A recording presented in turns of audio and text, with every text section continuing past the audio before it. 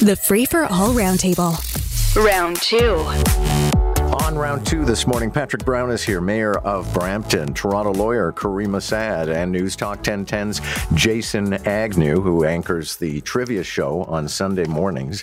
And good morning, everybody. Let's actually start with the Pride story, because I think it's a big one this morning, and it's going to continue to grow and change. But Pride says they were walloped with a security bill that is hugely more expensive than last year. And then they also confessed that they have an insurance bill that is hugely more expensive. Caryma, I guess there's a lot of ways to break this out. Toronto police insist there's no evidence of a direct threat against Pride, but one wonders if maybe the police force still thinks they need to amp it up and the insurance company thinks there's added risk. What do you think? Well, just the sheer size of the event and the hundreds of thousands, if not million tourists who come to Toronto for this. There's obviously going to be more people around, and with expanding hours, I can see how that would increase costs. People need to be safe, and what safety means when you're in sort of a crowded area, especially where there is controversy and culture war phenomenon circling this. I understand the apprehension. Okay, well, Caryma, let me play you a clip from the executive director of Pride Toronto, Sherwin Modeste, who says even if police say that there is no perceived threat, that he believes there's a rising tide of agitation, to put it mildly, toward queer people. I don't think we need to look far. We're seeing it on a daily basis. It is on the news, whether it's in the US, it's here in Canada, in Markham. We're constantly hearing it. It is in Toronto. So we do not need the police to tell us that there is an increased threat towards the 2S LGBTQ community, because it is very present. Now, Caryma, Jerry Agar was disputing that on round 1, and then the first tweet I come across when I open up Twitter during a commercial break is you documenting an argument at a drag storytime event in Brockville. So it occurred to me you more than anybody could testify as to whether Sherwin Modeste is right, that there is sort of an almost routine series of attacks that are going on all the time. I think we need to be very, very careful in framing this and mindful about hyperbole and the oversized impact that a small group of people can have. When I document these events, I really do consider it to be a circuit, because I'm seeing the same people in different cities across the province. So we have to take that into account. Patrick Brown, your thoughts? And we're touching on a lot of issues, but it's all about, I guess, the viability and who's going to pay for Pride. Yeah, and so, I'd say this is an internationally successful event. And I think as a tourism driver for the entire GTA, I've been proud to participate over the last 8 years. And it's about bringing people together and celebrating progress, that, love is love is love. And if anything, I think the city has a role to be supportive.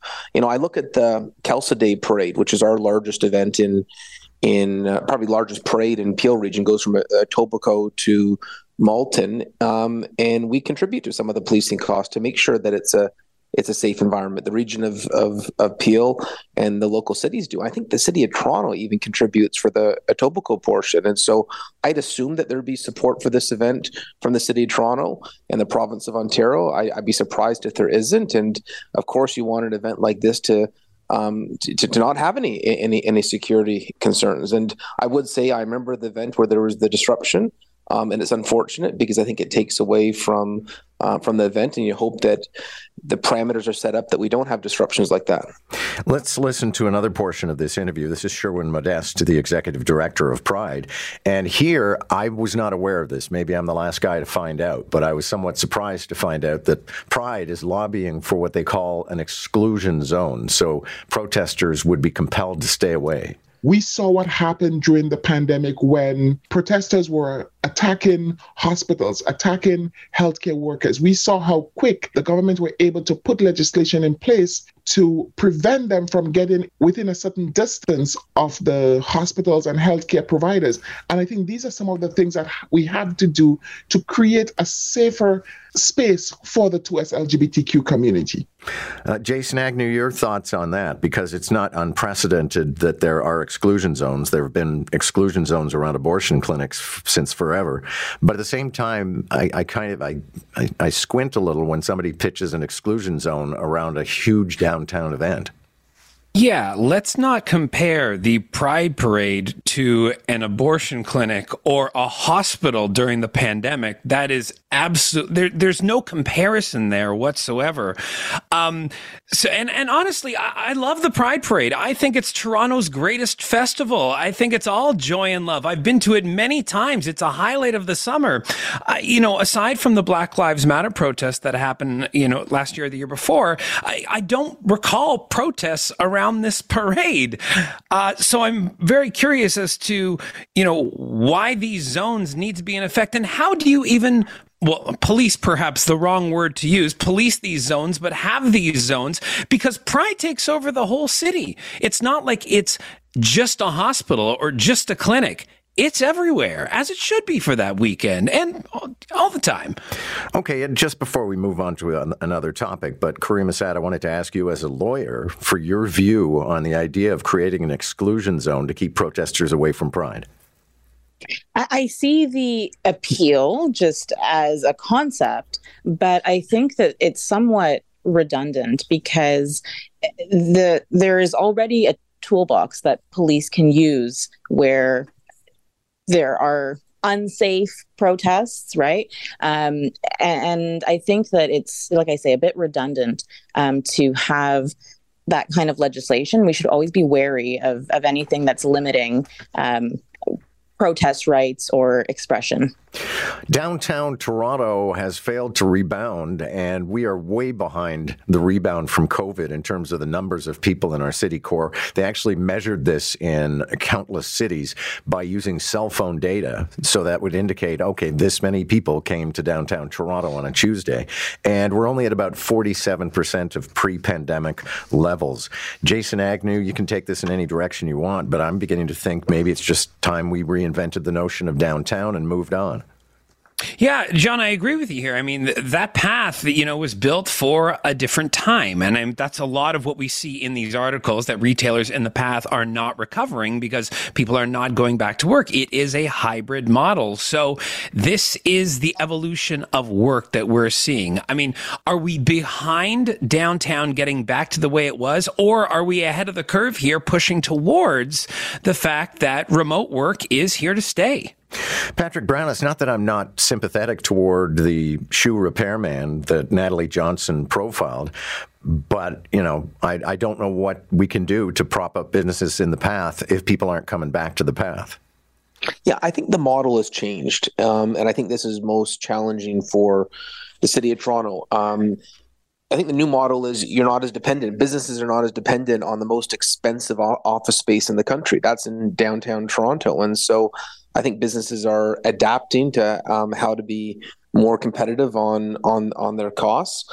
That's not happening in the broader GTA. Right now our industrial vacancy rates are the lowest they've ever been in Brampton. We just had Lululemon move their operations in Magna into Brampton. They were telling us you literally can't find space. And so I think what people are doing is they're shifting from what is the most expensive real estate in downtown Toronto and looking at other options, knowing that a lot of people are still working probably 3 days in the office and 2 days virtually. I think a lot of companies don't have the same space requirements anymore.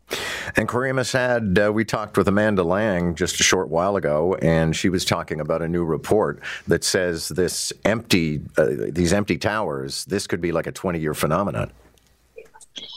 I think that the way that we work has changed, and that's obvious just in the numbers and looking around downtown. So how are we able to pivot is the real question. And part of the reason I think businesses are struggling with people not coming back is they still have very high overhead. So how does that get adjusted? Because rent isn't worth the same as it was pre-pandemic. Patrick Brown, are you going to surrender control of your thermostat to tyranny? I'm not sure the basis for that question. Well, I was inspired by Jerry Agar, who I think thinks that this idea of allowing a computer that is, ostensibly the government, to turn your thermostat up or down to save electricity, that's the beginning of somebody kicking down the door. I don't think I'd be as alarmist as Jerry, but I would say, if there's technology that allows us to, adapt to peak times, that those that want to opt in should be given the right to take advantage of technology. If you don't want to opt in, you don't have to. Jason Agnew, what do you think? I have one of those thermostats where I program when I like it cold and when I like it a little bit warmer. I pay for heating, I paid for air conditioning, and that's just what I pay for my own comfort. So I don't think I'd be opting in here. Caryma said the whole idea is that when the electrical grid is stretched, they would adjust the thermostat of those people who have volunteered and save electricity. Yeah, I don't think that's a bad idea, actually. Clearly, it needs to be voluntary, and that's the way that it's proceeding. Could this lead to something else? I suppose that's maybe the concern in people's minds, but it's a way to get out of our individualistic and into a more collective mindset. And we're dealing with resources that are finite. Okay, you're singing from the hymnal that those people, the libertarians, can't stand. Jason Agnew, would you say that you have followed your passion or just what you're good at? This is an interesting article here, John, that we talked about. And I've heard you talking about this all morning. I think that it's a matter of picking your passion here. I mean, sure, I wanted to be a Major League Baseball pitcher, but this body wasn't going to cooperate. So it came down to I also like making videos and being in media, and I kind of took that direction. But it's also another passion that I have. To go into work every day and not enjoy it is an incredibly tough go. So pick the passion, not necessarily just go with what you're good at, because if you don't want to be there, then that doesn't make for a happy life. All right, we're at a racetrack, but thank you all for a great discussion. Patrick Brown, Caryma Sad, and Jason Agnew on Free for All Round 2. Just coming up to 9 o'clock, enough time to say thanks to Joe Majorano, who produces the show. And I've gotten you guys married. You took Nick's name, I see. Joe Cristiano and Nick Majorano. Too many vowels, I'm sorry. Yeah.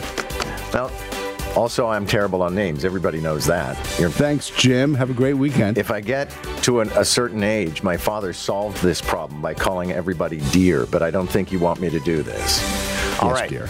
That's it for us. Have a wonderful weekend. I'm going to do some planting and get some sleep, and we'll be back here next week. Catch the Roundtable, Round 1 at 7:45, Round 2 at 8:45. Weekday mornings on More in the Morning. News Talk 1010, Toronto.